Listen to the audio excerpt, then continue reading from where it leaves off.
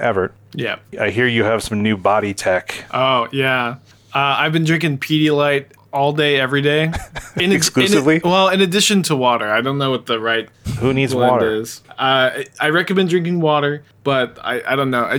People only drink Pedialyte when they feel crappy, but I've been drinking Pedialyte when I feel normal, and it's been putting me on another level. I feel stronger. I feel more powerful. I'm seeing clearer than I have in a long time. I can't believe I just walked back into the room in the middle of this. How can I ask how you got? Did you just try it and then go like, "Hey, this works"? Or Well, so I had only ever drunken it when I was hungover, and me and my partner went out to Korean barbecue and karaoke, and she was kind of hungover the next day. And I went and picked her up some, and I just was sipping it, and I just started feeling stronger. It was like Tobey Maguire and Spider-Man 1, just feeling more powerful. I mean, it's just Gatorade, isn't it? Or is that a dirty thing to say? I don't know. I feel like I don't know. I don't know. I can't tell you why I feel so good. I can just tell you that I do. I can do a similar test with Gatorade and report back, but I feel like maybe there's less sugar. I need a blind taste. Yeah.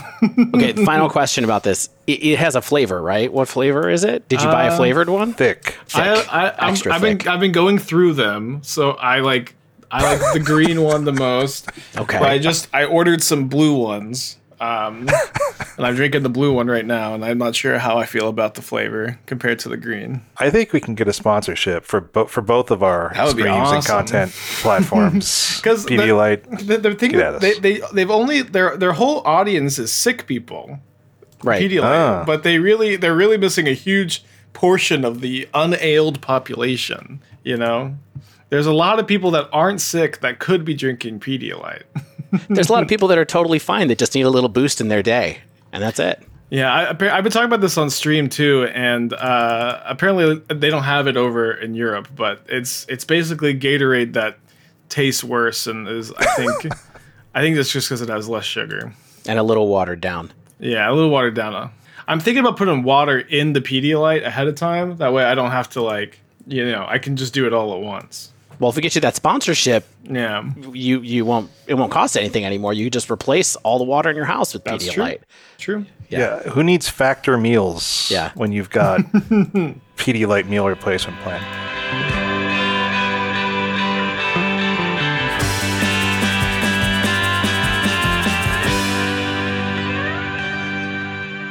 Hello and welcome to episode 245 of The Dive Down, a Magic the Gathering podcast focused on the latest decks, trends, and strategies for the casual and aspiring spike. My name is Shane, here in Denver, Colorado. With me on the line from Texas, it's the one and only Everett Mohan, aka Aspiring Spike. Welcome back, my friend. Yeah, good to be back. I'm excited. I like, what's funny now, Everett, is we're to the point where I just assume you're always busy doing something cool. Whether it's, brewing decks, streaming things, making some kind of video content or something like that. I'm like, I'm not going to bug Spike. But this week you were like, Shane, I want to come on. And I was like, heck yeah, let's do this, bud. Yeah, I kind of figured that was the case. So I wanted to put myself out there. What a day for you to for us to reconnect too. Because wow. Yeah. Twitter was on fire. Our Discord was on fire today. It's October 16th. Everybody knows a day that will live in infamy, maybe.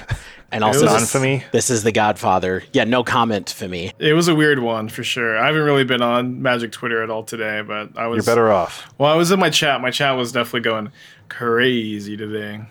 Yeah.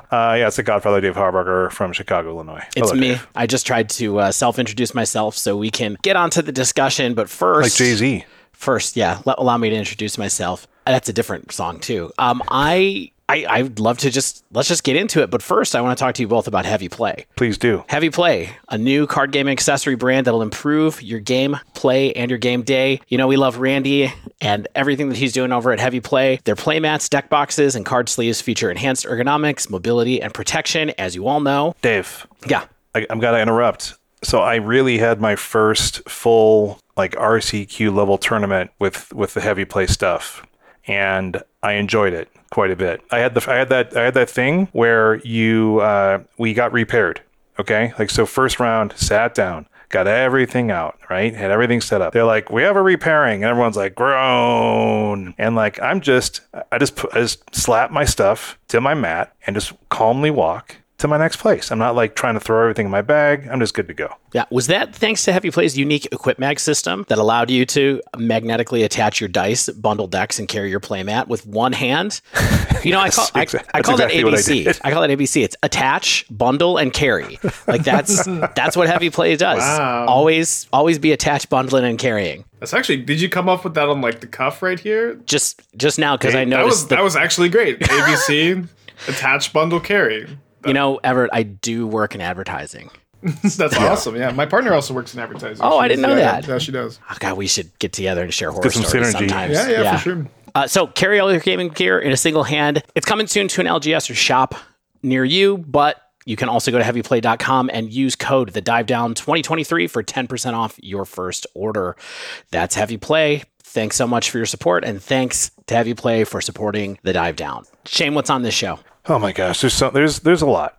I feel like we have these series of sort of grab bag episodes, but Modern is basically a series of grab bags these days in terms of what the discourse is, in terms of what the cool deck is, in terms of what we're doing. We've got Everett back on, first time in a few months. We want to talk some beans and lack of bans. Yeah, bans and beans. That's what this episode is mostly about. And, you know, like we basically were planning on having something to talk about in relation to what got banned or maybe restricted. Maybe we're going to have our first restriction in Modern. We're not going to have that. But, you know, we'll talk about perhaps what the thought process on this was. I think we haven't had Everett on to talk about, you know, what you think the state of Modern is. I'm sure you've talked about this ad nauseum on your stream, but not everyone who listens here watches your stream. So, and we haven't talked to you about it. So we'll get in the weeds a little bit on there. I played an RCQ this past weekend. I will not bore you all with a tournament report, you know, round by round type thing. But I think what I really have is sort of a follow up to our discussion last week that was all about scam's place in the meta, our kind of general takes on scam, because I have some more. The bean stuff, I think we have some Cascade beans that I know you've been playing with, Everett. Dave, you played with it this week, right? I did. Sweet. I did not. I was too busy preparing and playing an RCQ, so I'm interested to hear what this is all about. I have an idea. I have a sneaking suspicion, but we'll all find out together. And then, of course, Nerd Rage Gaming, we are the official podcast of the NRG series. They had an Indianapolis Pioneer 10K showdown this past weekend. We'll talk about that event. Just see what's going on in Pioneer again and give you a little update about what the meta was looking like up there in the Motor City of Indy. People love when you do that. But first, we're going to do some housekeeping. Yeah, it's a classic bit. Super bit. Yeah, that's for the real dive heads that have been with us for 200 episodes. Housekeeping, new patrons, Chuck M. Thank you so much for joining us on our Patreon. We appreciate you. We have one new review from Cardboard Hoarder, who just said, "Great show, 5 stars. Just want to see if they actually read these." Guess what? We do. I'm not sure why it took 2 weeks for us to get this review, but here it is. There's a delay on like the review aggregator, so apologize, Cardboard B Hoarder. And then finally, we've been talking about Spotify a lot lately. Spotify is popping off with the engagement lately. We had 11 comments on the last episode from Florian, Dylan J, Lucas K, Sunny S, Man W, Alex N, Kimchi, Dark Depths, Kevin S, Peter C, and Dr. Cool Guy from Homestar Runner, apparently. And thanks to everybody who took the poll. We'll talk about this in a minute. We had 162 votes on that poll, which is pretty great. Wowee. Yeah. If you would like to support us, please check out patreon.com/thedivedown. You can check out our store at thedivedown.com/store. You can go to ManaTraders. ManaTraders is the longest sponsor and partner of The Dive Down. ManaTraders.com. Rent Magic Online cards. Use the code TheDiveDown23 to get 10% off your first 2 months of rentals. Still awesome. ManaTraders. Barrister and Man. Will is still supporting us as well. You can use code TheDiveDown23 on great shaving and skincare products for 15% off. And finally, our friends at NRG, just cross-pollinating some synergy with the team at NRG, but you can get 8% off if you use code DIVE8 at Nerd Rage Gaming right now. Okay, bans. Yeah. This happens quite frequently these days, where we know that there's a ban window, or we were thinking that there was a ban window, and it is October 16th, and what happened? The announcement was so sparse and so weird that I honestly thought it was one of those fake pages. Like I thought that it was a fake. And then I was like, well, that's the URL. Maybe they published it without, updating the content in their CMS, but literally no changes to all formats. Yeah. But by the way, we have a new product for you to purchase in the form of the changed boosters. We'll talk about that in a little bit later. I think that was equally weird. Yes, so we all know no changes to Modern, no changes to Pioneer. Those are the formats we care about.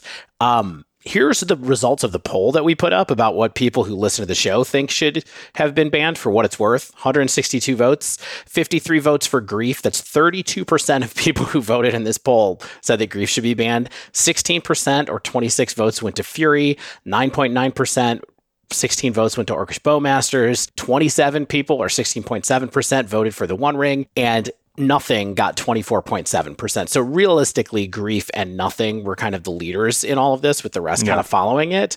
And guess what? We got Nothing. We deserve Nothing, and that's what we received. But what did we all think?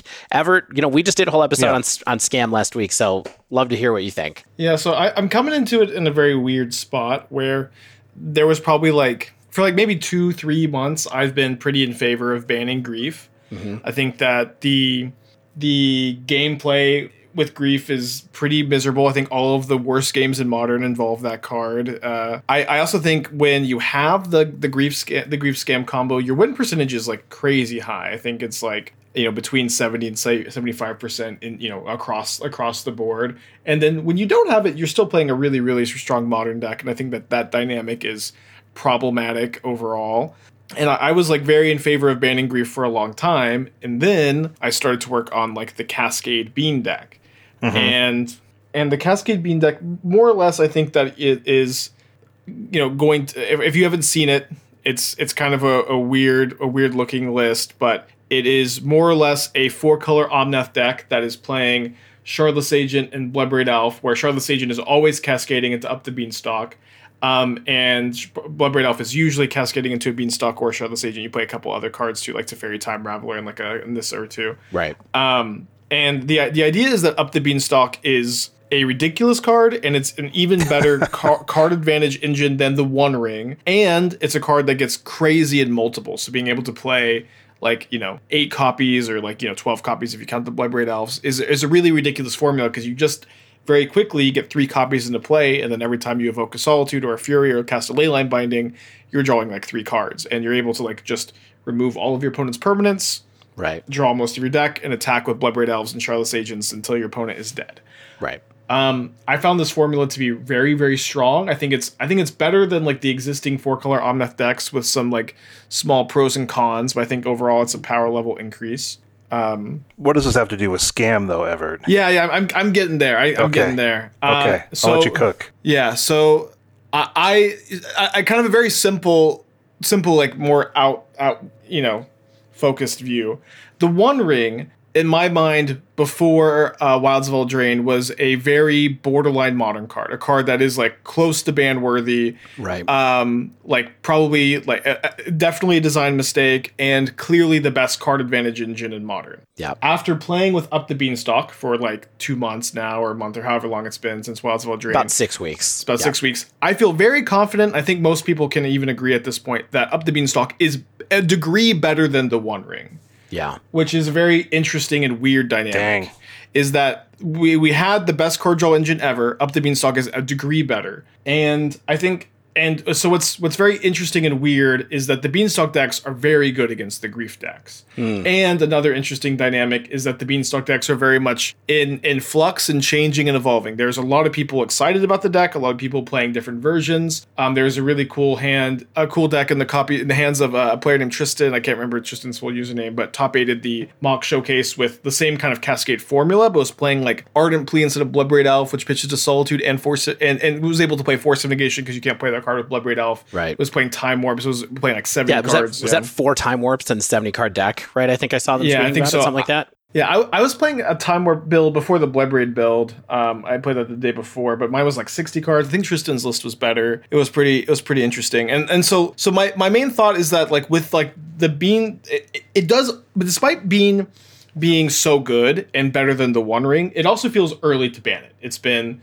legal in the format for like a month. It's kind of like similar to Orcish Bowmaster in the sense that like both cards are really, really good, but they're also very popular. Like the player base as a whole really likes the card Up the Beanstalk, I think. I think it's in general a popular card that might change after a little bit of time. So it's like a gravity well pulling things in around it, swirling around it. And so I think that in the long run that there's going to be like fair decks of Modern are going to be, it's going to be Scamming Grief versus the Up the Beanstalk. And I think that Modern would be in a much better place if you banned Grief and banned Up the Beanstalk. But I think it doesn't really make a lot of sense to ban Up the Beanstalk now, despite that's my prediction for where the format's going to go. It doesn't make a lot of sense to ban it now. It is just, I think, too early and doesn't have like the metagame percentage and the tournament like results to ban the card yet.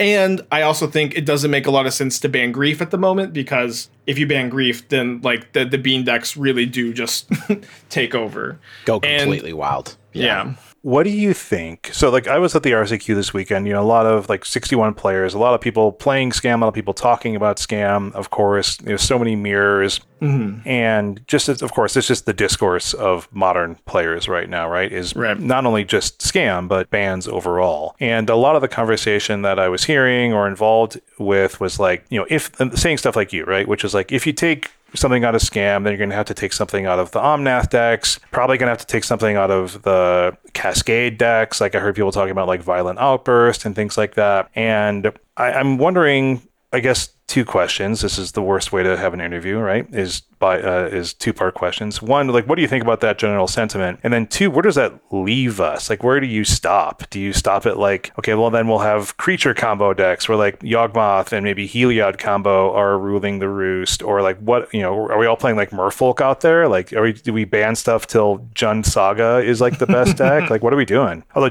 people are saying like Ren and 6, which, Jund Saga plays, so. Well, the reality is that, and I think nothing is like more true or proves this point better, is that the majority of like Magic players are kind of bored, and like they want things to shake up, and they want change, and they want the format to be exciting and interesting all the time. And I'm not really any different in the sense that like I love when things shape up and I love when things change. Like these BNR announcements, I think like most of the time, like I think Wizards wants there to just be no changes, and like they just, I don't really know what their point is, but I don't think Wizards wants it to be this big content day that BNR has like kind of turned into. But I understand it being this big content day. I think as far as like banning Grief, banning something from Omnath, it's all like a weird dynamic. I think a lot of this sentiment comes from like gameplay being like pretty poor, both with like Scam Grief and the Omnath decks. I think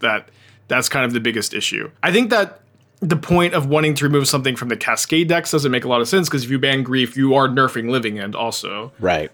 Which I think is definitely of the Cascade decks the deck I'd probably prefer get taken down to peg, because also, like when I say Grief, all the worst games of Modern involve Grief, I do also mean Living End. Like the games where Living End, like Grief's your sideboard card, Force of Negation's your sideboard card, and then Living End's you. It's just like one of the worst things ever.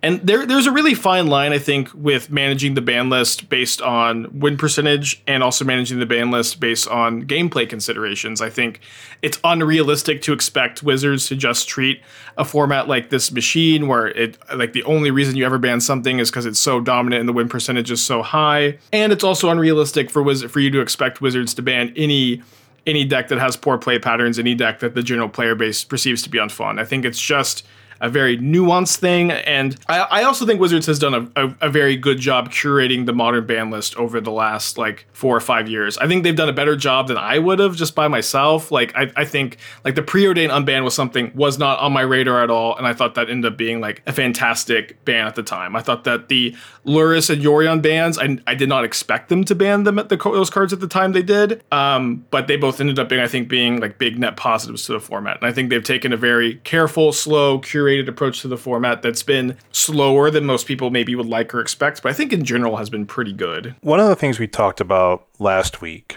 was we identified a lot of ways in which people appear to be attempting to target Scam specifically, because it was all about Scam. But I think there's decks that are attempting to sort of target the wider meta altogether and just sort of ways people are playing the format, whether that's going to be something like hardened scales or, just another natural predator to a number of decks. Then we can see options for people attacking what's going on and creating natural metagame churn. But then after this weekend, I'm at the RCQ and I see probably a full 20% of the room on Scam, and people seem to be, not necessarily enjoying these mirror matches. Yeah, I mean, one of our other friends of the show, who was also in Denver, by the way, the day after you RCQ'd, said he was at a tournament, that's Spencer, that was 40% Scam.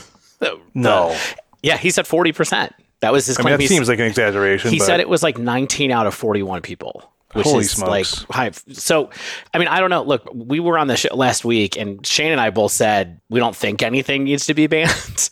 But then the week went on, and it was kind of, I still kind of don't think it needs to be, but the week went on, and it's the number that was 15% became 20%, became these anecdotal reports of 40% over the course of 10 days. I guess my question is, there are other options out there that we think are decent against Scam. Do we think this wave is going to crest? What do you think, now that there hasn't been a ban, do you think the wave is going to crest, or are we just going to ride it like this for a while and kind of this is what it is? I don't know. To some extent, it's hard to predict, what is ever going to happen to the format. But the reality is, you can play a deck that has a favorable matchup against Scam, but it is truly an impossible deck to hate out from Modern in a way that I don't know that, I've made, the last time, I felt like a deck was impossible to hate out from Modern was, Cascade Valky. Right. I played a PTQ at that tournament where my opponent turn one cast a Tybalt and was able to resolve it through a Force of Negation via their own Commandeer on turn one because they had Simeon Spirit Guides.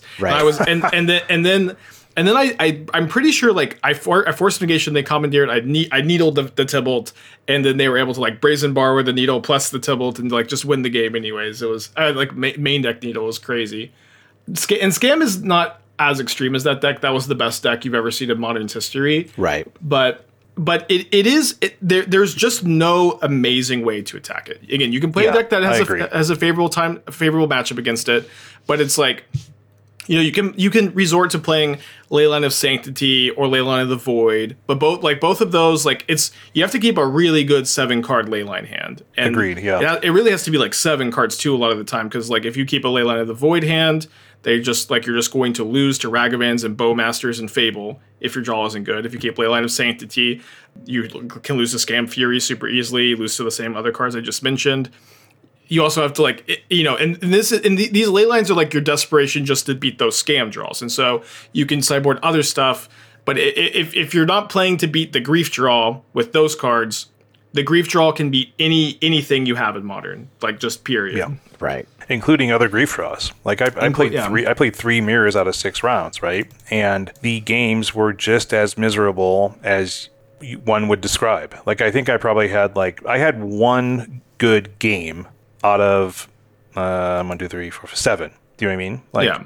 And the other ones were I scammed them on the play, and then the other ones were I'm mulling to 5 because my hand is just trash, and I'm just well, hope they don't have it, and they're keeping 7 or keeping 6, and then they get me, and that's just the kind of, and it happened for me and it happened for them, so it's I'm not complaining about it. It's just kind of the reality of the situation.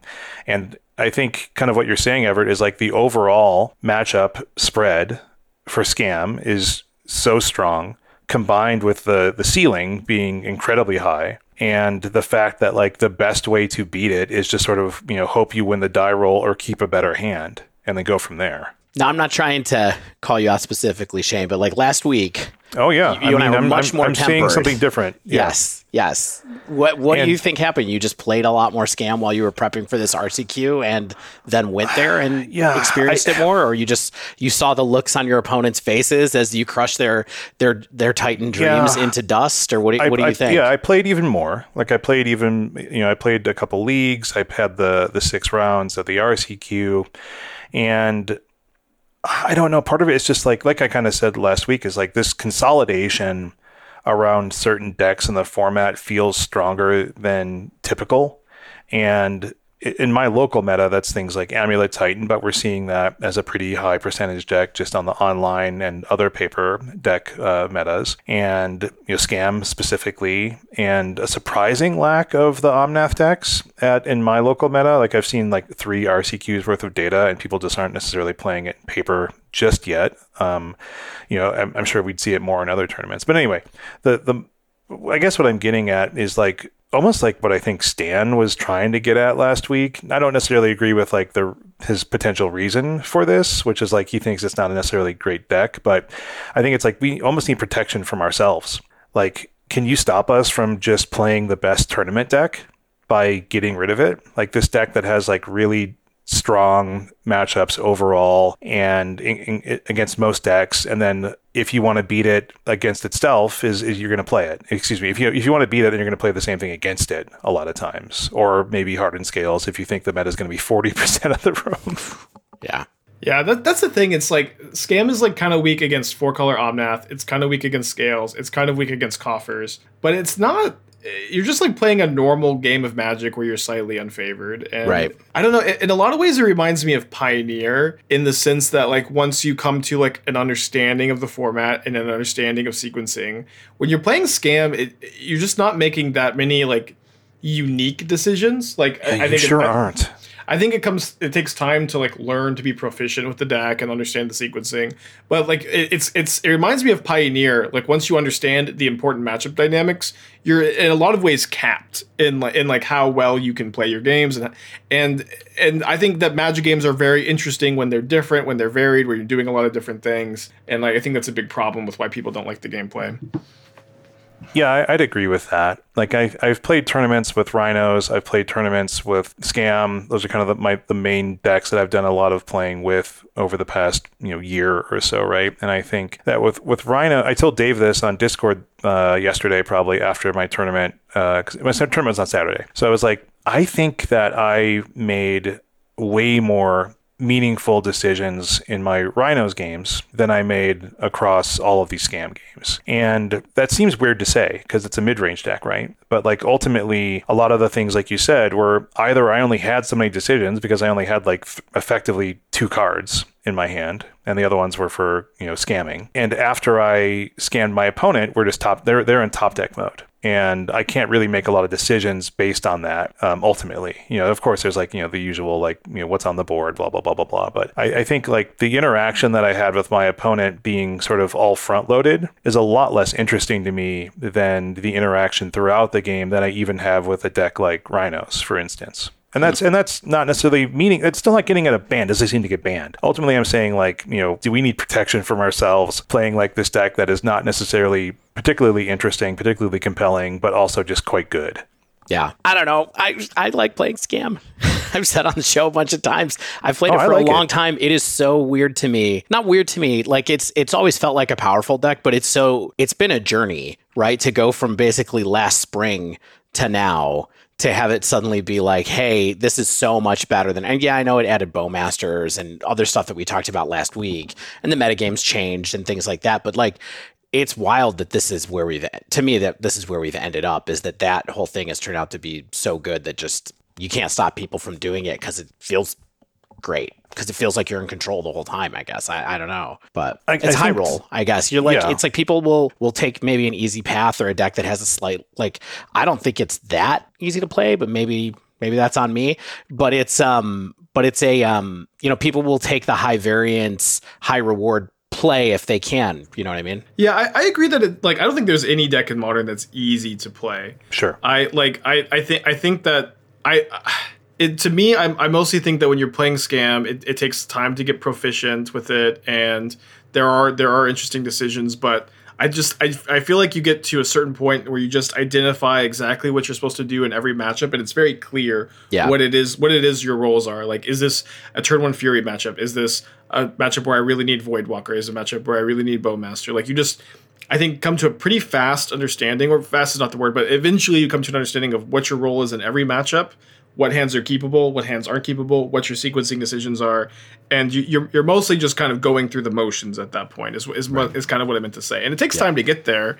Like there is skill involved in like learning that point, but I don't know. To me, it feels very much like Mono Green and Pioneer, where you just know exactly what kind of hands are keepable in matchups, like how you sequence all of your cards, and like you're just kind of like operating the machine, to me, if that makes sense, which is fine. Like a lot of Magic is like that, but I think a lot. I think maybe even the majority of Magic is like that, but I think a lot of people kind of look to find something else when they're trying to play the game. So the reality is that we have no changes, neither in Modern nor Pioneer. I think based on what we've been talking about Pioneer recently, looking at the pretty darn even deck performances that kind of move up and down slowly, I think that Pioneer is probably totally fine to not have a ban, but Modern people were expecting it. I think many of us were expecting something. We didn't get it. Where are we going? I think you kind of hinted at this earlier, Everett, which is like you expect the Beanstalk decks to become more popular as people iterate on them. As you know, what's funny, Everett, is you did the thing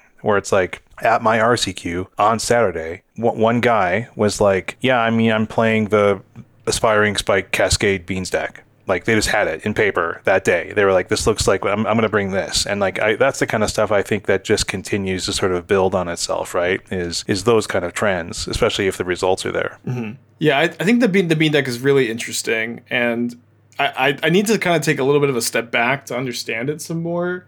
Like the initial results were like pretty crazy. It was like one of the better like two I can't remember what I think my record after like 2 days was like maybe 27-5 or something like that. Yeah. But it was also like it's also been very weird where I could feel and see, and like having talking with people online, it's very clear that like the Modern metagame like immediately started to adjust, and there's like this arms race in the bean deck that was very interesting, where there's like a ton of different strategies to approach the mirror, and the mirror is really weird because if you don't have tech for it, you just like your opponents will just be able to answer all of your threats, and you just can't, and you won't be able to kill them. Like, and if they just have a way to not deck themselves with like an endurance or something, you can't win. And then so like people are trying to win the bean arms race.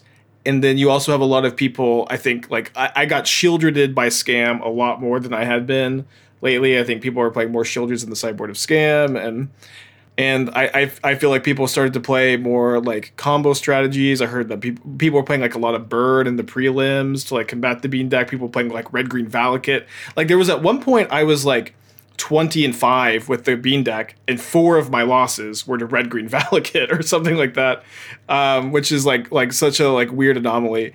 And so this is kind of what I mean. And like Modern's kind of, I feel like in some ways like in a frenzy here where people are like playing with the beans, they're playing to like combat the beans, and they're also like all the bean players are very concerned with not losing the bean arm race too, which is a very interesting dynamic. And I don't know where it's all going to settle.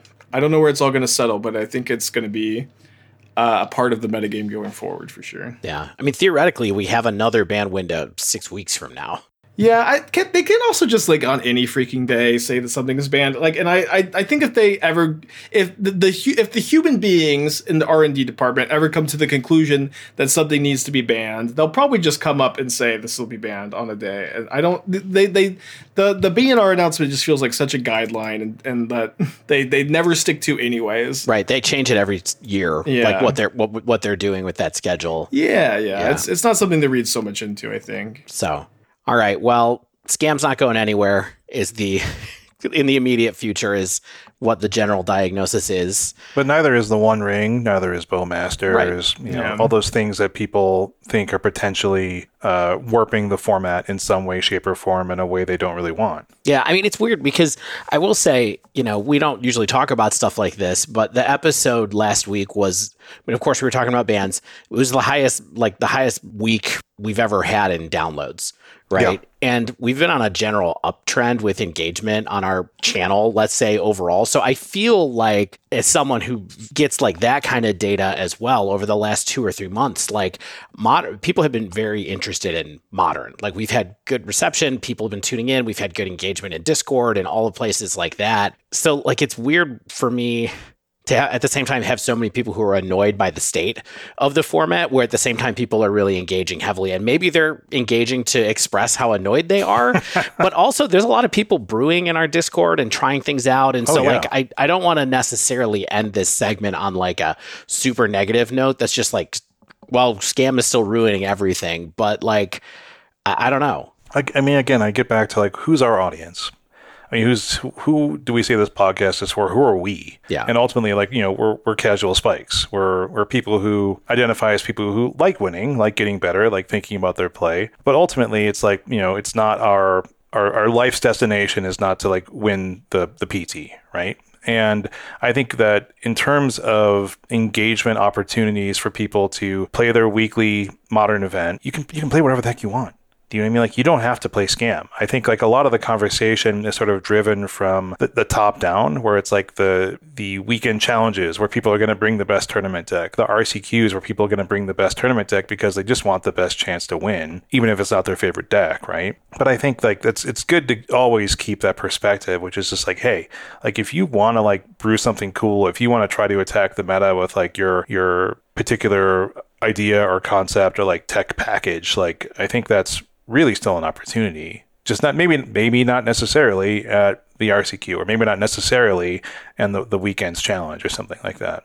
Yeah, and the reality is also like it is in a lot of ways good for people to be hot and cold on a format. And in an ideal world, you'd everybody love the format and it's all just perfect, but it's just not a very realistic point to get any Magic format to. It's very, very rare, I think, that you see that everybody's just having a good time and engaged. And that's usually after like a big shakeup that people are just kind of in a honeymoon period for a while. For the most part, your good formats, you have people where they're super hot and cold. There's things that you love and there's things that you hate.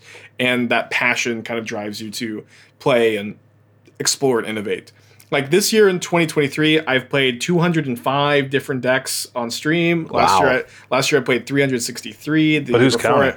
Moxfield is actually. I had no idea before, but I didn't. There's just too much. But like they sorted all my decks by year, and so I actually I just pulled up the That's number. cool.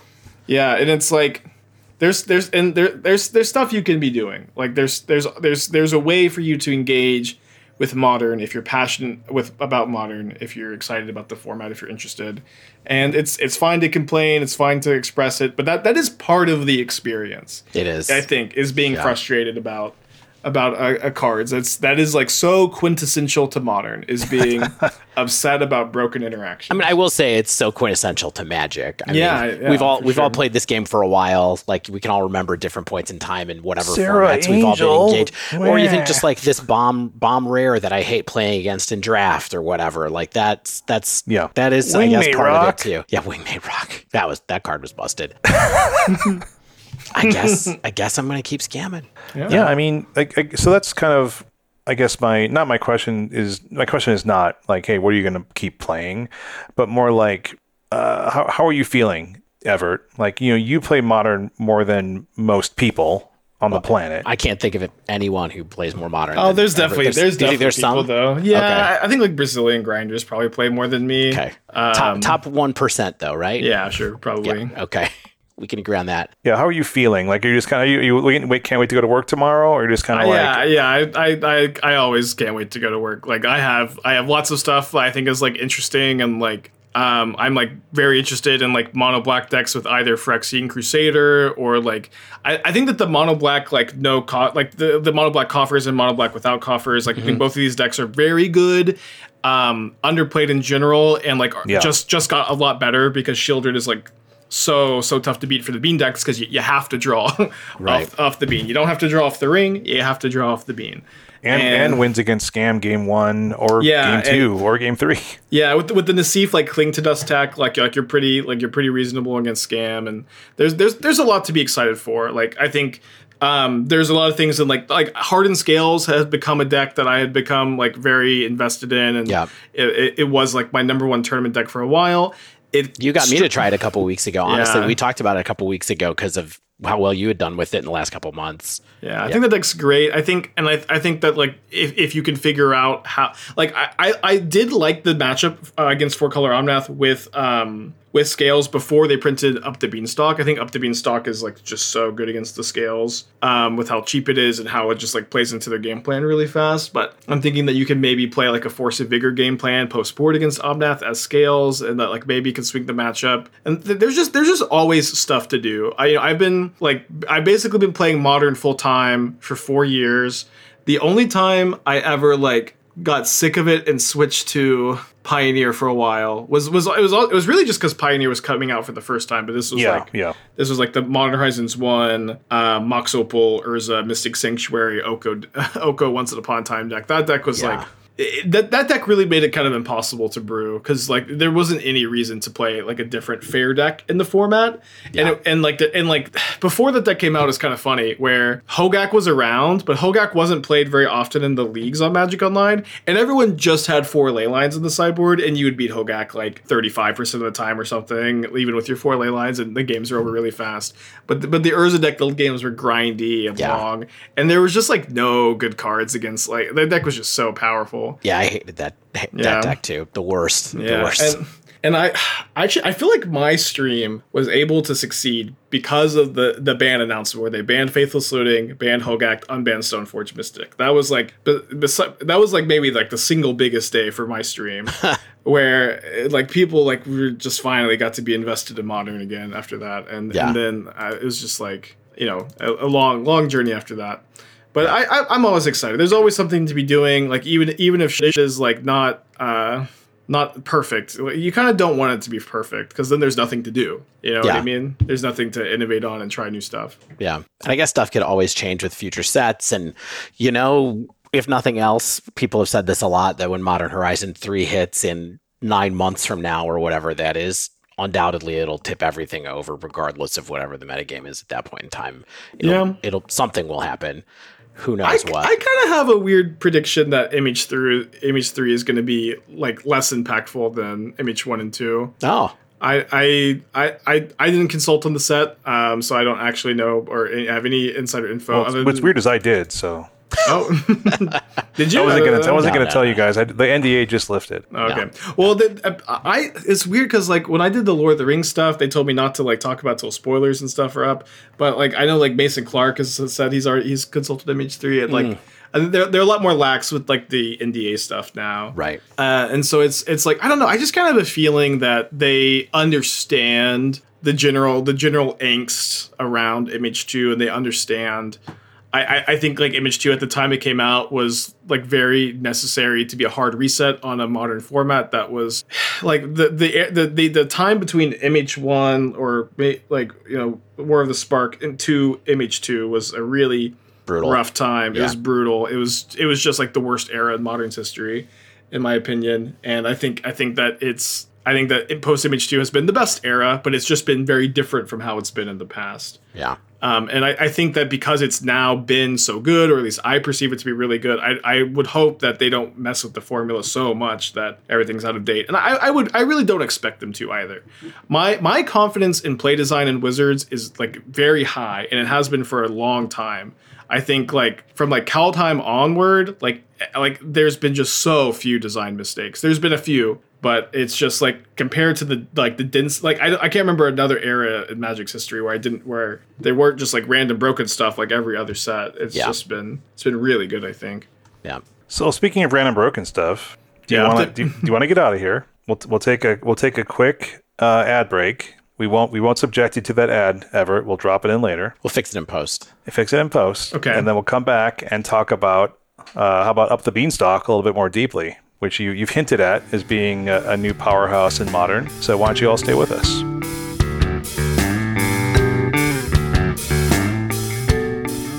David. Shane. My friend.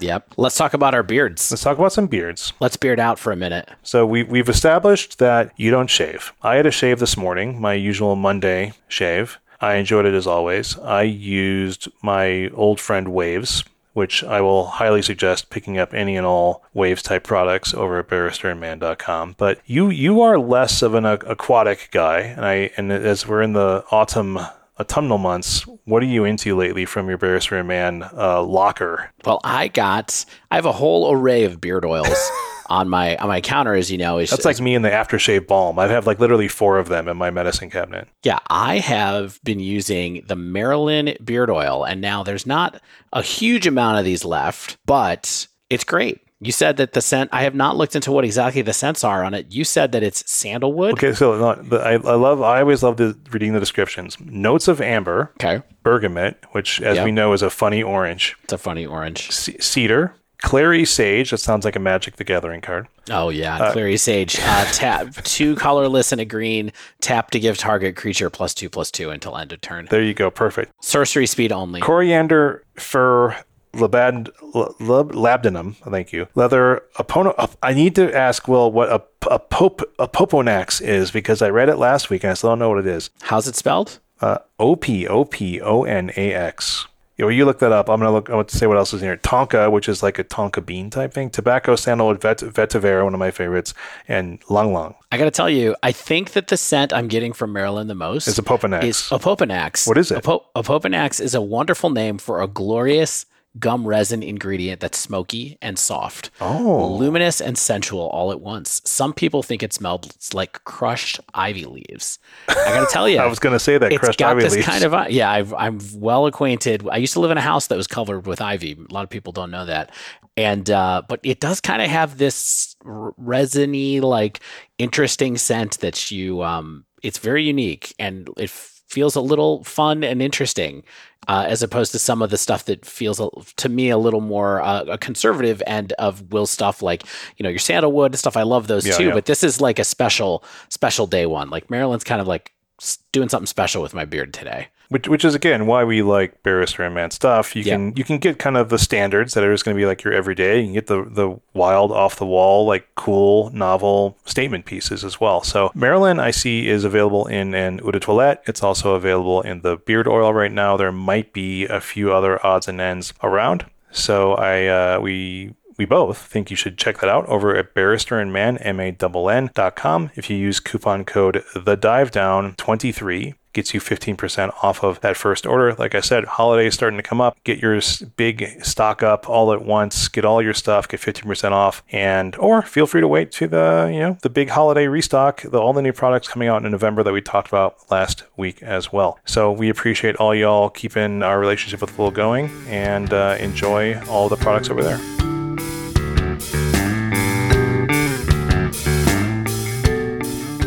I'm going to introduce this section because I have the least to say overall. Thank goodness. I feel like every episode I'm talking more than everybody else, and then so I love having sections where I just get to listen and say, oh, that's fascinating. Oh, I agree. So, y'all, a few weeks ago, I'm sure you that's the one episode you've missed of the hundreds that we've done in the past few years. Yeah, I've never missed an episode. But we talked about. Part of the episode was talking about Up the Beanstalk. I personally played a few leagues of the Bring to Light version. That's a little bit more controlling, in my opinion. And I thought it felt, even for me who plays no decks like that, I thought it was like, this is good. I just don't know how to win with it enough, but this is clearly a thing. And since then, of course, like you said, people just keep iterating on this concept. How do we win the best with Beanstalk? How do we get the Beanstalks out on the battlefield? And that's what we're here to talk about, is kind of this newest idea. Yeah, and Everett, as you said, you've been iterating on it. I'm looking at your Moxfield page right now, and there's 5 Beans decks at the top of here with great titles. Fury of the Beans, Burnt Beans, Shardless Bean Turns, Calibrated Beans, 4-color Bean Cascade. How do you calibrate your beans, Dave? Calibrate them with calipers. Yeah, of course, for calibration. So Yeah, I mean, Everett, very, very into this card. We already talked a little bit earlier about what's going on with some of the principles here, but I guess the best way to start is, there's a lot of different things that we could talk about here, but I have such a hard time figuring out how to talk about decks like this because they're always such a pile of just extremely good cards. Just 4-color in general, it's like if you tell someone who's played a good amount of Modern, especially since MH2, hey, we're going to do a 4-color deck, they can probably tell you 80% of the cards that are in the deck without really having to see what the most recent list is, right? That's probably fair. So how, what's happening here that's kind of making this rise up to the top again, I guess, or what? I guess it's just Beanstalk is amazing, right? Yeah, like that's kind of it, right? That really is something I want to hammer home is that the One Ring was a card that brought the resurgence of 4-color back in a big way. It was a deck that was very good at capitalizing on the card advantage of that card. Up the Beanstalk is a better card draw spell, card advantage engine than the One Ring. Hard to believe, but it is. I know. Yeah. If you had told me that any random uncommon from Wild Zone Drain would be better, I just would have never believed you. But it's just so cheap, it's so fast, and they get so good at multiples. It just does basically everything you want to be doing. Can I ask you a couple questions about this just to be clear? So when we talked about this card, spoiling this card, and we were like, hey, we think this card could be something. We were like, people were trying to play Karuga, right? And this card is clearly better than Karuga, right? But the thing is, it's 5 CMC is the trigger. So you have to really watch what you're casting. Of course, you have all your elementals to do that. But for me, the big thing that made me feel like this card was going to be good is that it draws a card when it comes into play. Right? Yeah. I agree. That's the thing with Up the Beanstalk is there's really no way besides Narset or killing you with Shieldred to trade favorably with it. You can spell snare it, you can spell pierce it, but it's a 2-mana spell, so it's very difficult to do that anyways. And if the Up the Beanstalk comes down and you play Haywire Might, activate it, exile Beanstalk, the Beanstalk player is up a very strong 2-for-1. You both spent 2 mana and they drew a card and you spent your removal spell. Against Prismatic Ending, it's a very strong 2-for-1. Against Leyline Binding, it's a very strong 2-for-1. And that's just the floor of the card. The floor of the card. It is just gonna sit and play. Very often draw you an extra card every single turn. Sometimes multiple cards every single turn. And I also do want to say, when I say that Beanstalk is better than the One Ring, the text on both cards, the text on One Ring is more powerful, but Beanstalk being 2 mana is just such a big deal. What do you say to the annoying people like me, perhaps, that are like, yeah, but I can play the One Ring in anything if I so choose? Do you know what I mean? It's an artifact. It doesn't have to have 5 mana value or higher cards played to trigger it. I can, I can draw more cards, perhaps more efficiently without building my deck around it. I don't think you'd be wrong. I think in that sense that is a big point in favor of the One Ring. There was a long time back when people would still like Jace the Mind Sculptor, where I would talk about how Karn the Great Creator was so good, and one big point for Karn the Great Creator was why it was better than Jace was that it was colorless, and you could play it in decks like Tron and Titan. That was an advantage to the card. This is also an advantage to the One Ring. But this is just how powerful I perceive Up the Beanstalk to be. It is a card that, you're just mostly playing it in these blue-white X decks, but it is just simply that good, and that warping. And a big part of this too is just the way that cost reduction effects have become a huger part of Modern. I kind of think, right? We have this whole group of cards at this point. It's headlined by the elementals, but then there's Leyline Binding as well. And then if you go through cards that kind of have the power for Modern, and you look at some of the lists that you have, I'm not sure which one of these is the one that you were playing with, trap cards and all of those kind of things.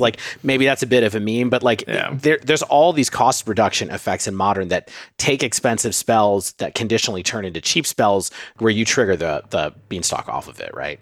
Yeah, there's a lot of fun brewy stuff you can do. I played Soul Spike, and I've played Allosaurus Rider, and I've played a lot of different cards with Up the Beanstalk and had usually pretty good results. Well, one thing I really want to highlight about the card, and I think this can maybe help some people contextualize why Beanstalk is better than a ring and why it's so good. Think about an opening hand you can have in Modern. Are you ever happy to have 2 4-drops in your opening hand of a modern deck. With the exception of like Grief, like plus a black card, you're almost never happy to have 2 4-drops. You want to have like 3 lands, 3 interactive spells, and then like 1 4-drop that's going to draw you the cards. Right. When you have Up the Beanstalk in your deck, you are so happy to have any number of them in your opening hand. You're so happy to draw it every single time you draw it. You're so happy when it's in your opening hand. It is like the best possible card you could have in your opening hand in your bean decks. It is just always very, very good. But 4 mana spells in general, they just have these floors of they're clunky. You miss your land drop, you can't cast them. They're slow. And Bean just doesn't have those draws. I think that may be a good way to illustrate it. Yeah. So let's talk specific. I guess you've done so much brewing with this lately. Like, I'd love to. I played the Cascade version, like the 4-color Cascade one. Do you want to start talking about that a little bit? Like, do you think that that's sort of the base level version of that deck right now, or do you think there's so much innovation going on that, we talked about the redundancy. Like, what you're trying to do is make sure you get Up the Beanstalk every time, and that's why you're playing Cascade spells. It's kind of similar to like Rhinos, the way Rhinos plays it in a sense. But is that the baseline for the deck, or do you think that's an offshoot, or like do you think it's just unknown right now? I think it's a little bit unknown. I think like there's so many different ways you can build the formula. To some extent, like, you don't have to cascade into Up the Beanstalk for it to be good. Obviously, it's like still just going to be a good card to play in a lot of different shells. Like, even like the Monday of last week, this deck kind of like got swept under the rug. But I was playing the Calibrated Blast deck with Up the Beanstalk. I was like 11-4 on the stream with the deck. It was like this deck was like particularly impressive and is also probably very good against the Cascade Bean deck because you just Calibrated Blast them to death. But it's. I think that specifically Shardless Agent into Up the Beanstalk and just having like your only 2 drops in your deck are like Fire, Ice, Leyline Binding, and Up the Beanstalk itself. Like, this is still like, and then you have your Evoke spells on turns 1 or 2. You just have plenty of early game interaction. And like, very simply, Shardless Agent is better than the One Ring would be in these 4-color decks. And you also like weirdly don't need to play Wrenn and 6 is something I'm starting to understand too, where you just cantrip so often with Up the Beanstalk. It's so hard for you to miss your land drops. It's like ridiculously hard for you to miss your land drops. And your curve is lower. You're not playing like as many 4-mana spells. And so like you don't need those, like you don't need to like Wrenn and 6 into like your Omnath as often anyways, which is so weird. Yeah, I mean, Lorien Revealed actually, in a weird way, helps with the Wrenn and 6 problem as well. Like, I know that they're not really the same class of card at all, but that's something I found when I was playing this deck a lot. Was I was so happy to just be like, sure, 1 land, 2 Lorien Revealed, and a bunch of stuff. Like, I don't care if I just have a single land here. I'm gonna just press go. You know what I mean? Yeah. Even if I'm cycling Lorien Revealed on turn 2 because I bring a Triome into play with a fetch land on turn 1 instead, I still felt like I was making up the time with it, because it just feels like the mana is really resilient. You get Up the Beanstalk, and there's so much connective tissue for a deck like this to work now. I think it just does. I hate to interrupt you, but for the listeners at home who don't have time to, in their car, to go click on the deck list in the show notes, what are we talking about with this deck? Like, in terms of its build, it's how many cards do we have? Is it like a 75 card deck? What are the threats? How are you trying to finish the game? All that kind of good stuff. What are we doing here? Because that's what I'm trying to get to. I know I can take so long to get places with my thoughts. But yeah, so like more or less, I think that formula is good, where you have a Shardless Agent in your deck. The only 2-mana spell you can cast when you cast Shardless Agent is Up the Beanstalk. You have a very low curve. You have Up the Beanstalk. You have a Leyline Binding. You have Fire, Ice. You have Evoke Incarnations. You have a lot of good early interaction. I think the formula beyond that is very open. Right. You can do the Bloodbraid Elf to Fairy Time Raveler thing. That's what I've been doing and having a lot of success with. You can play the Tristan style Time Warp version. I had a Time Warp version. I think Tristan's build being 70 cards and playing Ardent Plea is better. I wasn't playing Ardent Plea in my build. You can just not play these other Cascade cards, have Shardless Agent be a card that's better than the One Ring, and just play like a bunch of Omnaths and play like a more traditional 4-color shell. You can play like the Calibrated Blast version. There very much is like an arms race here, and what's very tough about this arms race, and this is something I was like talking about on stream today and kind of coming to understand, is that the metagame is changing a lot. Both the bean decks are changing a lot, and the decks people are playing to counter the bean decks are changing a lot. And so it's difficult to understand what version is the best positioned in this ever-changing environment. So I think it'll take some time to settle down, but I do think that you're going to see Shardless Agent into Up the Beanstalk be like something that regularly happens in your modern tournaments. But beyond that, I can't tell you exactly like what's going to happen. This makes sense. I mean, I'm all about Shardless Agent cascading into things. Let's do this, right? But I think one of the things that we talked about, I think when Dave was playing this deck, or when we were like at least talking about this deck sort of appearing, and when I played the Bring to Light deck, one of the things I appreciated was the fact that like not only is Bring to Light 5 mana, but what it casts can also be 5 mana to give you like a couple triggers. In this deck, it's like there's this what to me looks like a surprising lack of actual 5+ mana value spells to trigger the Beanstalk that you're building your deck around getting into play. This is a similar thing that we talked about the first Up the Beanstalk list that we saw very, very like weeks ago. We were like, really? People are just going for 4 Up the Beanstalk all the way when there's only 12 cards that really trigger it. But I got to tell you, Everett, that's plenty, right? Yeah, not only is it plenty, but like, so like when you get to like Up the Beanstalk is best with 5+ mana spells that don't actually cost 5 mana. Yeah, like, for sure. So, but you also like when you have 5 mana in the deck, you have 4 Solitude, 4 Leyline, 4 Fury, and you also have like 2 or 3 Lorien revealed. So you do have like 11 cards in the deck that you can spend 5 mana on and like trigger as many beans as you have in play. Right. And you also, I played Elesh Norn recently too. Like you don't have to play Elesh Norn, but you don't need that many because like you have 4 Fury, 4 Solitude. Like you're usually going to have a 5 mana play when you get to 5 mana. It's also enough to cascade into like 3 of these, get the cards on the way up, and then cast like 1 Fury, kill stuff on their side of the board, and then you have this huge strike, like double striker that just drew you 3 cards when it came into play. Like that, it can be enough to just stabilize, get enough material again on its own. Yeah, I'm remembering now the games where it's like I had a couple Beanstalks in play, and because the deck that I was playing didn't have as many sort of direct threats as like, you know, this deck with Fury and Elesh Norn and things like that. It's like I was like discarding cards. Do you know what I mean? It's just like I've got too many cards. I'm drawing through my deck too aggressively, and I'm not good enough to like handle this like amount of card advantage. So like maybe I'm sort of getting a little bit to win more by thinking like, don't you need to build your entire deck around drawing a zillion cards? Yeah, that's kind of the fun thing about Up the Beanstalk is it mostly just keeps your hand full. It doesn't necessarily like draw you up to like 15 cards or anything. It can if you have with multiples in play, but it mostly just keeps your hand full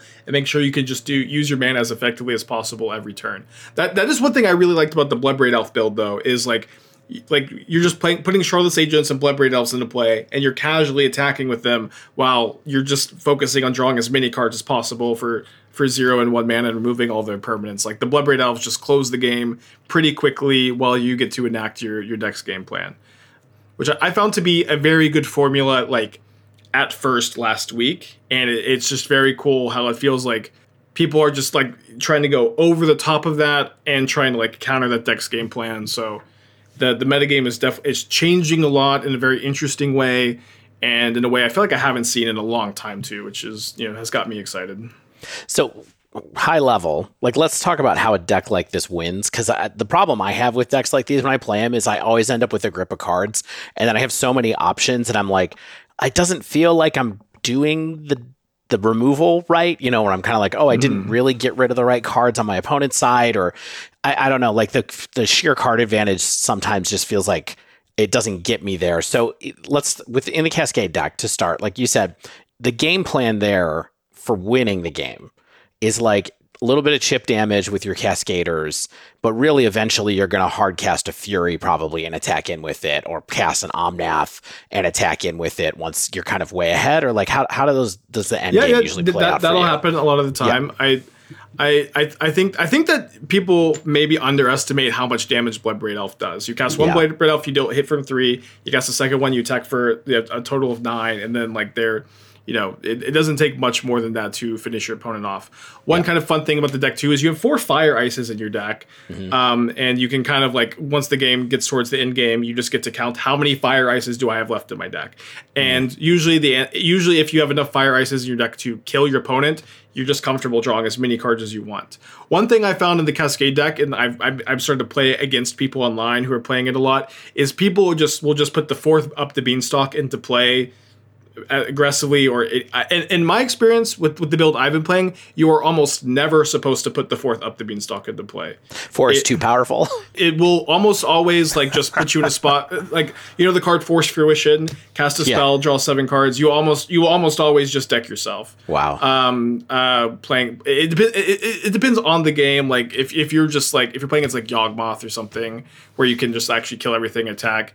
It's not like that, but against a removal heavy deck, or like Scam or the 4-color mirror, you're just going to deck yourself and lose if you don't. If you're not like main decking an endurance or something, which you can, that's definitely an option.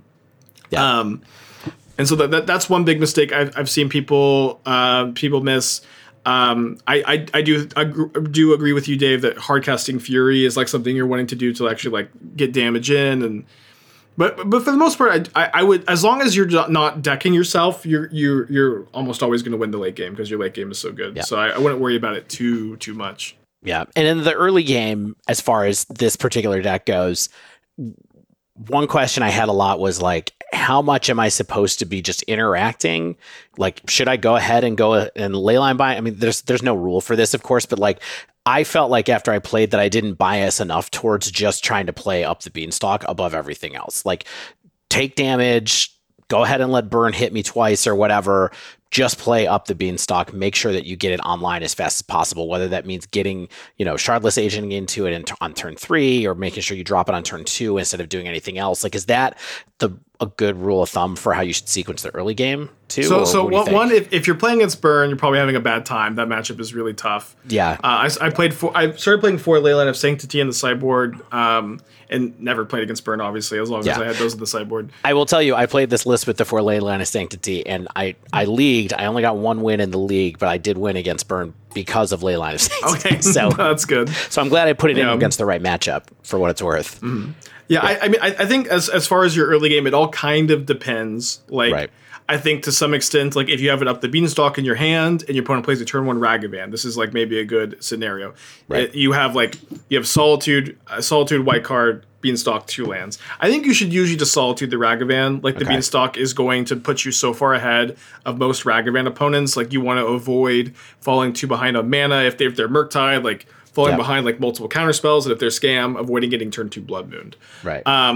I think it's always going to be very situational dependent. But one big piece of advice too I have for the Cascade deck is that the deck mulligans very well.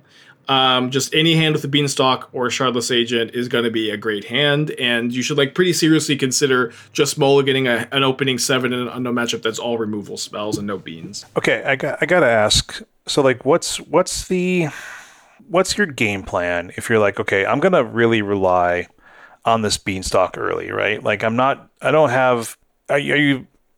is the caveat like you also have some kind of interaction, whether that's like Fire Ice or a Solitude or a Fury, or like, what's actually kind of like bridging you between the beanstalk play and your, quote unquote 5 mana, value cards, whether they cost 5 or not.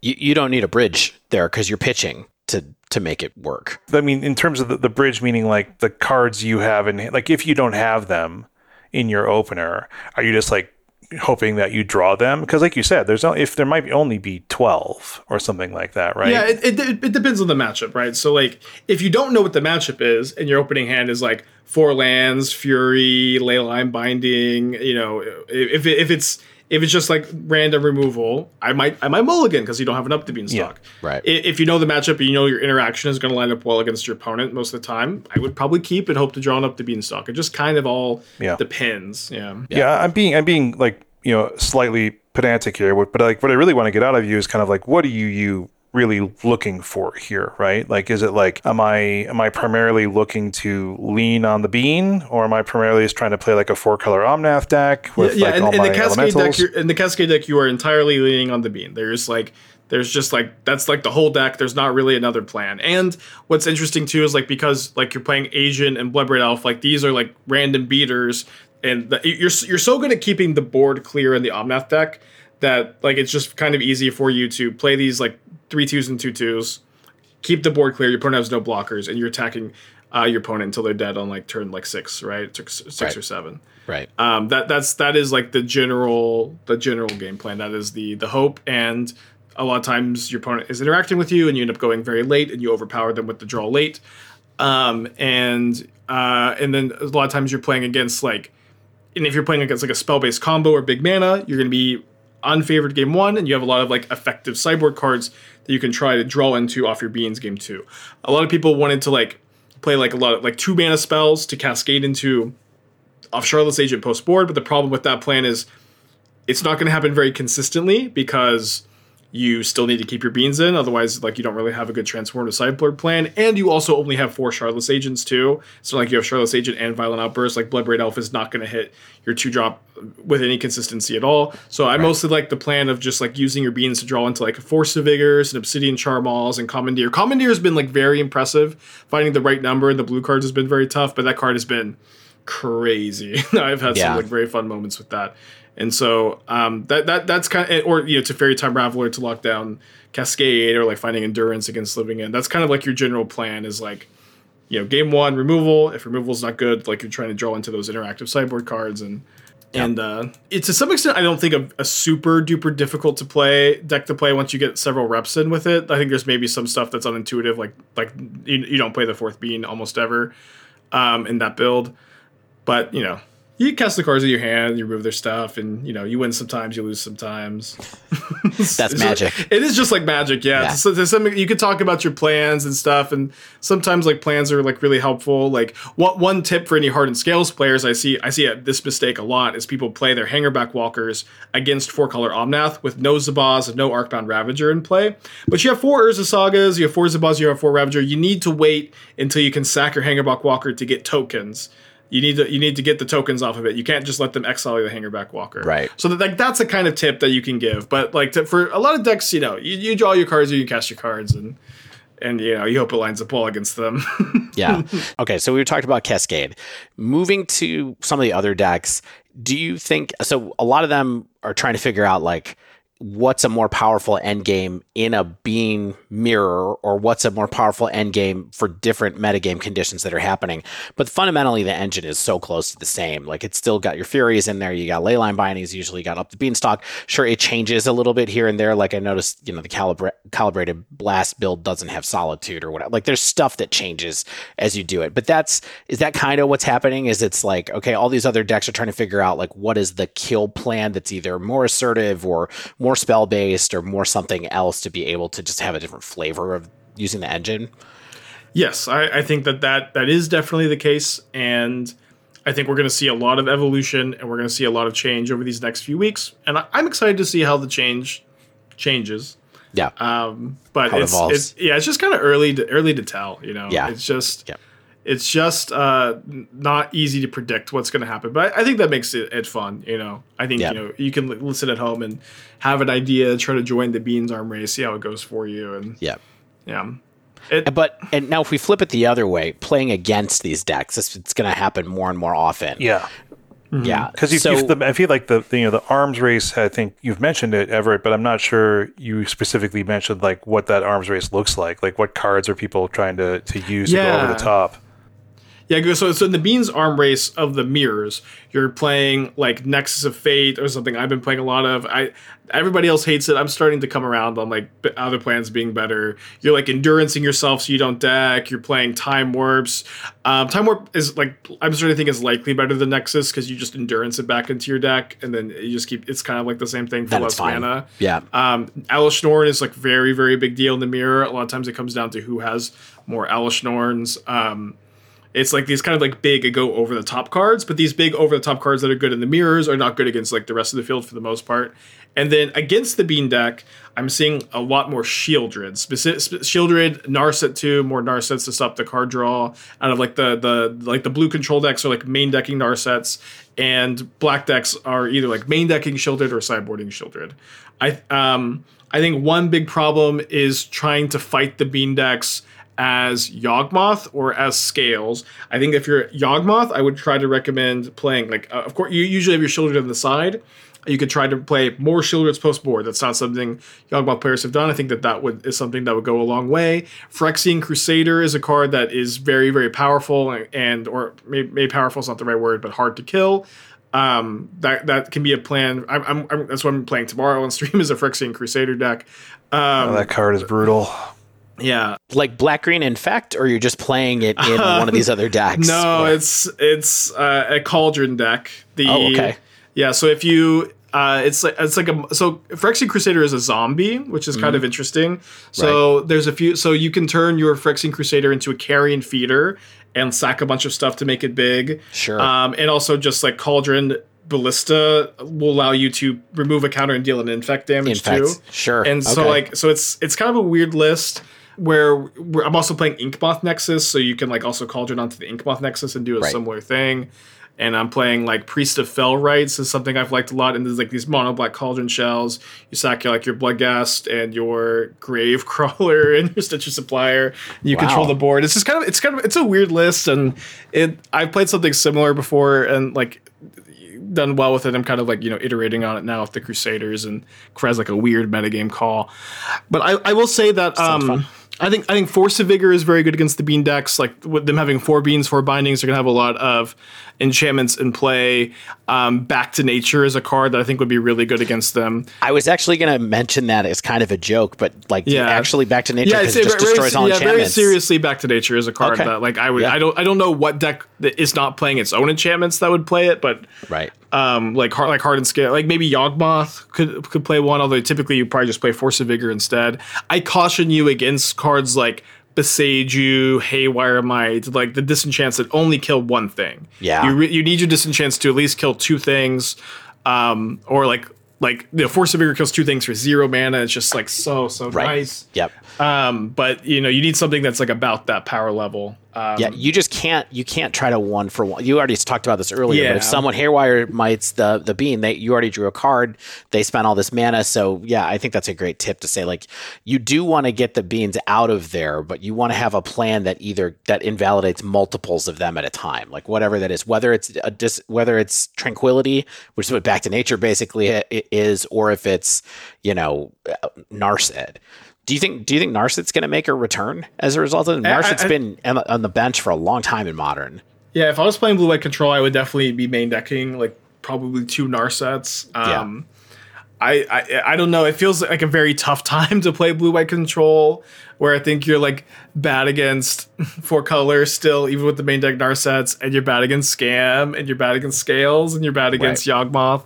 But so what's different here? Yeah, exactly. That's never stopped blue-white players before. Yeah. So I also think you'll see more Narsets in the 4-color decks. If any Murktide players are brave enough to register their deck in Modern, you may see like a Narset in the sideboard, like a single Narset in the sideboard. Actually, what I was wondering about a little bit was blue-red or Murktide or something like that. Yeah, I mean, Murktide has just always been so mid, and like it's like in these kind of metagames where it's so poorly positioned.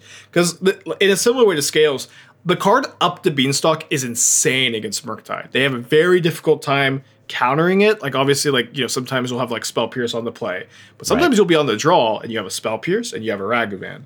Like, well, if I cast this Ragavan and they have Up the Beanstalk, I can't win. Like, it is so hard for Murktide to beat a resolved Beanstalk. It is. Yeah. It is just brutal.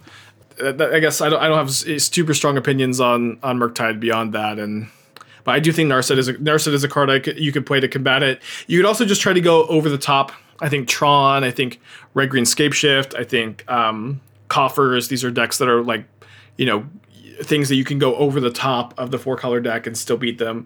Like to some extent, this is something a lot of people have been saying, and I agree. Like the Cascade build of the Bean deck is maybe the best build of 4-color, and it's a power level upgrade, but it doesn't really change the matchup spread of 4-color Omnath significantly. It's still kind of like very good against the creature decks and can be exploited by decks that don't play a lot of creatures and go over the top with big mana or combos. Got it. All right. Well, I think maybe we should call it there for Beans, yeah? Yeah. Shane, any last thoughts?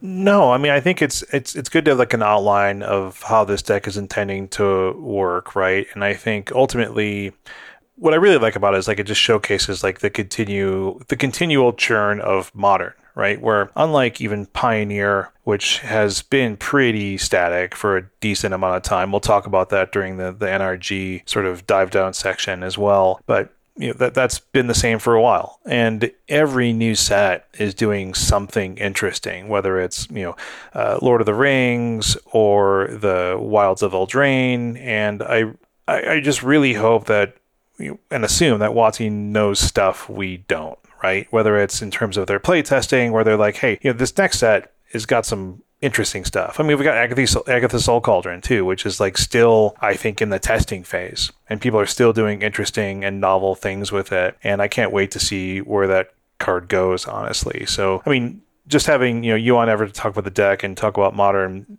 I think is a good reminder to me, us listeners, is just like what the format's really about, which is like when push comes to shove, it's still the people's format. In the end, I think. Yeah, I think a lot of people like to think of it that way. I like to think of it that way too, and I think that it is. I hope that it continues to be that. Sweet. Well, let's take another quick break. Everett, we'll let you go after this. Before we take the break, people largely probably know where to find you, but where are you putting out content? How do you want to interact with folks on the internet and things like that?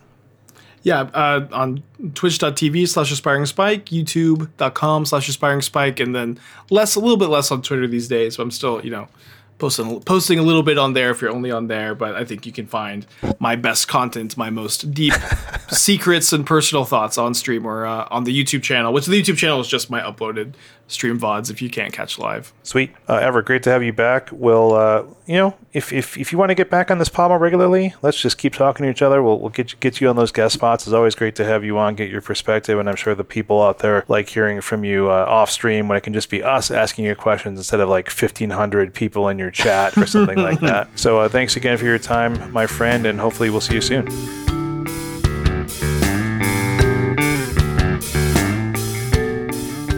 All right, here we are. After that lengthy discussion of what's going on in Modern right now, we're going to pop over to Pioneer for a little bit to talk about the Nerd Rage Gaming Championship Series showdown in Indianapolis, the Motor City, this last weekend. Pioneer, 10K, 227 players. I think we definitely want to talk about Pioneer a little bit more as we ramp up to the end of this year with the RC coming up in Atlanta and all those kind of things. So, Shane? Yeah.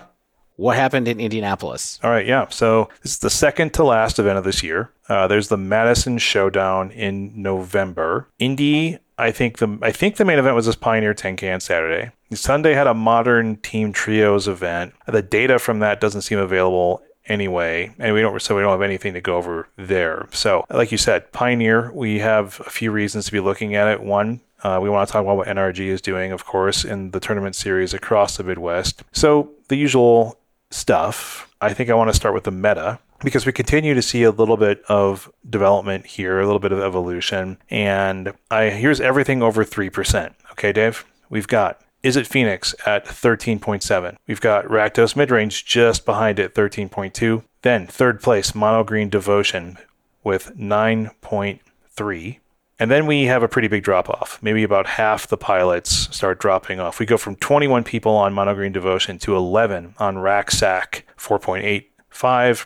Then we have a bunch of stuff. Lotus Field combos at 4%. And then we have four decks tied at 3.52% of the meta. Humans, Heroic, Azorius Control, and Boros Convoke are all at 3.5. So that basically means that the below 3% is like 41% of the metagame, or I had the number here somewhere. I've lost it. It's around the same number 41%. As Scam in some of the RCQs. Exactly. So we have Phoenix back on top, kind of, what what goes around comes around type thing. Izzet Phoenix, I guess sleight of hand was just enough to make this deck what it needed to be. Yeah, I mean that's what Devin has told us, and if I'm thinking about decks that I want to play in Pioneer, with that being at the top, that's where I'm going to start when I start getting back into Pioneer again coming up here. Yeah, but yeah, sleight of hand just good enough to do what you need to do, be a better cantrip. Yeah, but those top two decks were it and Rakdos mid were pretty mid this weekend. Like, Izzet Phoenix was 50.8 and Rack mid was 52% even. So, perfectly fine, win rates. We've seen popular decks do worse in some of these Pioneer events for sure. And even, our modern events, of course. Mono Green Devotion was the, perhaps unsurprising at this point. In terms of performance, it had a 41.5% win rate.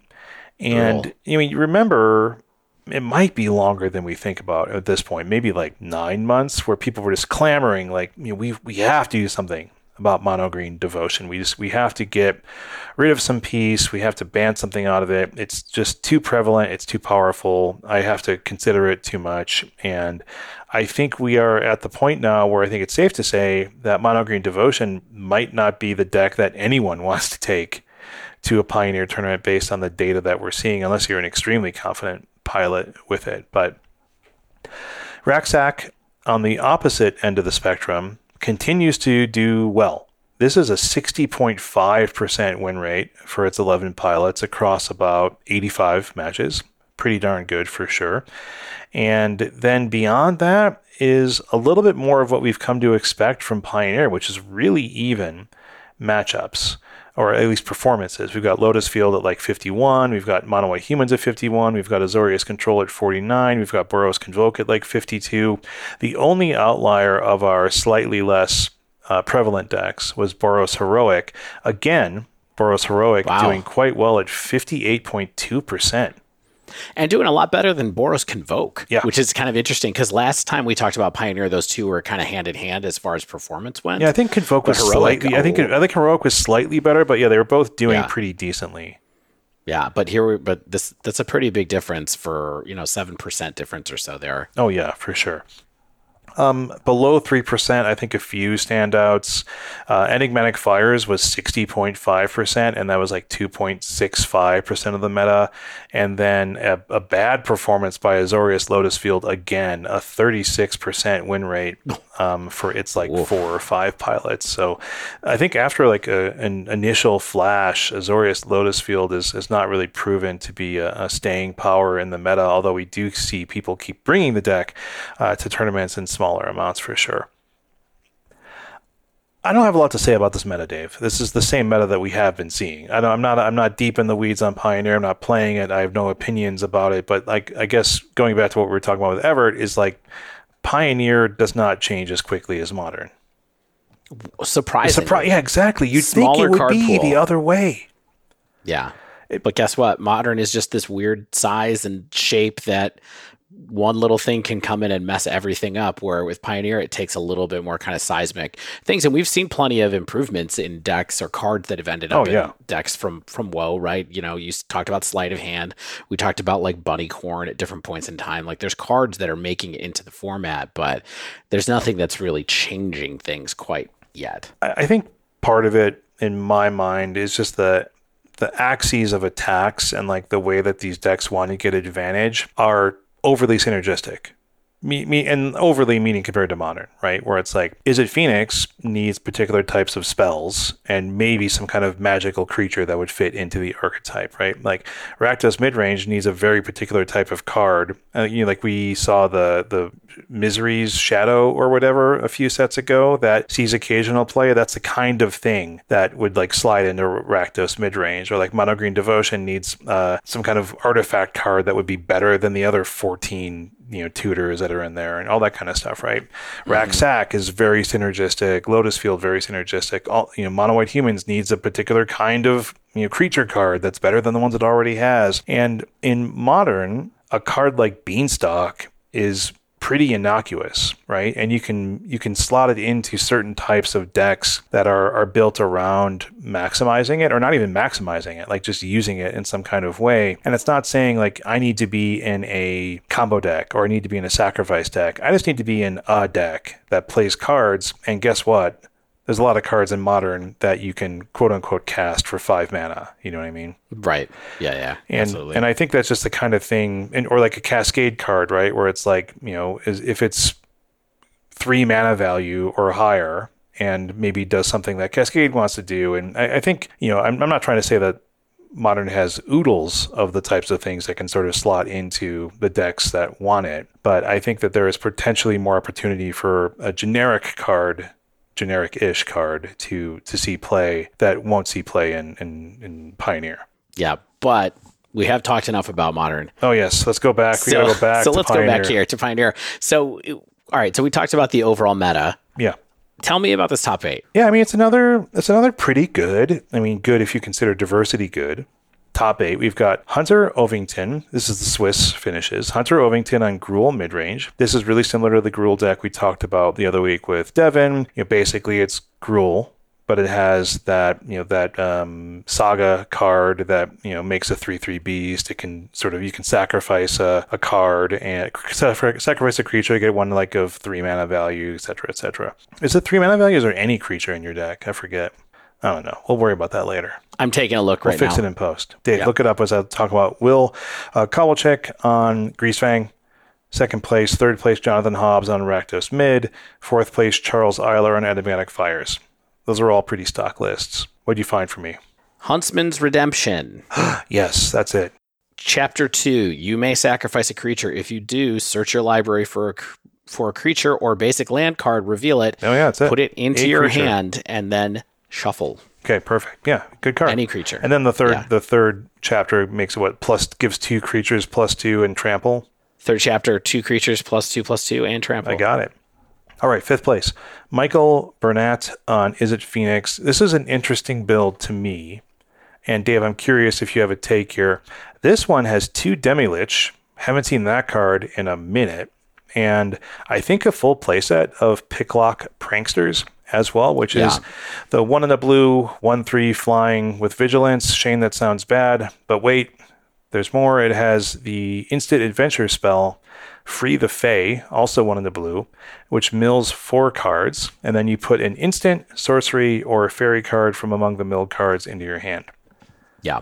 People have been liking this card. It seems good. You put, maybe you get a Phoenix in there and you get an instant or sorcery of your choice back in your hand. Seems okay. I mean, it's 2, draw a card. Yeah, exactly. Mill some stuff. It's like Thought Scour, but you get to pick what cards you draw. Yeah, it makes me think of it's a good comparison. It makes me think of like a dredge card. Do you know what I mean? Or it's just like, I'm putting stuff into my graveyard and I get something back into my hand, which is like literally what you do with dredge. Right. So yeah, absolutely. Yeah, I imagine you're not using the creature side unless you absolutely have to later. Yeah, it's just a good spell. Maybe it comes up. Yeah. And then 6th place, Piper Powell. You've probably heard that name before on the Rona Luca combo decks that we mentioned just a couple weeks ago. This has the Rona combo that we've talked about in the past, but also that like Luca Atraxa combo backup plan, something to do with your mana if you have a bunch of it. 7th place, Benjamin Ungar on Izzet Phoenix. This is more of a kind of stock traditional list if you can, think of that. And then 8th place, Alexander Jones on Bant Ores, which is basically good old Boggles. It's got the second creature, the second Bogle is Saiba Cryptomancer. It's just the 1 blue 0/1 with flash with hexproof and backup 1, which effectively makes it enter as a 1/2 if you target it instead of something else. So. Yeah, I mean, it's interesting that this is not playing the green creature from Wilds of Eldraine that Devin had liked in Boggles. Oh, yeah, good point. I've been playing around with a little bit, and it's going back to something that kind of has hard hexproof instead of just ward. Yeah. Because remember, that's the difference there. But yeah, I mean, that's definitely a good mini Bogle for you for sure. Yep. And Jonathan Hobbs wins this on... boring old Rakdos midrange over Michael Bernat on Izzet Phoenix. Good player, though. Jonathan Hobbs, well-known. Oh, yeah, for sure. Well-known player, for sure, so... Yeah, I mean, there was a lot of names that I saw looking through the list of players at the NRG as usual. Yeah. Dave, I don't have a lot to say here about this tournament. Like, I think Pioneer is sort of in a stagnant place, unfortunately. I mean, whether or not that's bad is in the eye of the beholder, right? Like, yeah. From the outside looking in, we've had this discussion before where it's like people often are just like, I don't want the churn. Like, I don't want my decks to be devalued by bans or by dramatic changes to the format, and I can get really good with it and just be like my Lotus Field expert, or I can be, a Greasefang expert or something like that. But I think that many players are also just kind of like, give me something new, give me some reason to try something new. And I think, we talk to content creators. We are effectively content creators ourselves in terms of the way we engage with the game, especially Pioneer. Oh, my mother will be so disappointed. So yeah, I mean, like, I think ultimately it's like you can't get a huge edge with your deck selection. There's just a really big variety of decks in the top 8. Like, I think the performances of these popular decks frequently is around 50%. There's a few outliers recently. That doesn't mean they'll stay outliers. Yeah, but I think that it's nice to be able to have this other format that has a couple of decks that don't really exist in Modern right now with their game plans. If you look at like Boggles, like, that doesn't really exist in Modern at the moment. Yeah, if you look at Phoenix, obviously Phoenix doesn't exist in Modern at the moment. There's stuff going on in here that's interesting, and it's a good break from Modern. I know that people have frustrations with like the hollowed play draw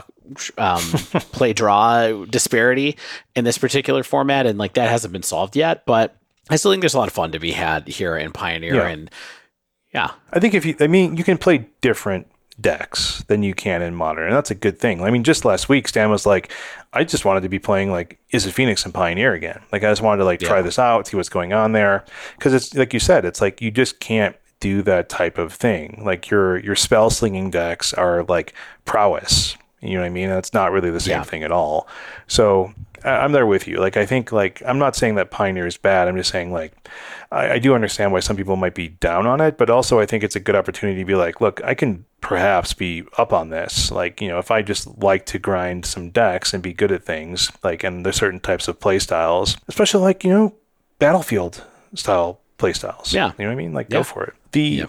I want to touch a little bit on Dave, and I want to pick your brain. Like, I think one topic I wanted to get in here is that Mono Green Devotion, I was kind of hinting at this earlier, is like a great example of like a deck of, I think that everyone was like, this has to be addressed. Like, you have to do this, WotC.